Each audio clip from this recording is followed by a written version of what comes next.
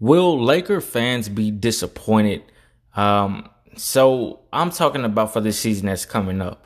Obviously, it's good to have optimistic views and be an optimistic person. But I haven't seen, none of us have seen them play because, the next season hasn't even started yet, basically. But for the most part, I feel like they will not be disappointed. I'm not finna say they finna flat out just win every single game like they did in 2020 or win a lot of games like they did in 2020. I'm not saying any of that. But what I am saying is I don't think they will be very disappointed, or it will be a big chunk of them not being disappointed than last year when they were super disappointed, if that makes sense.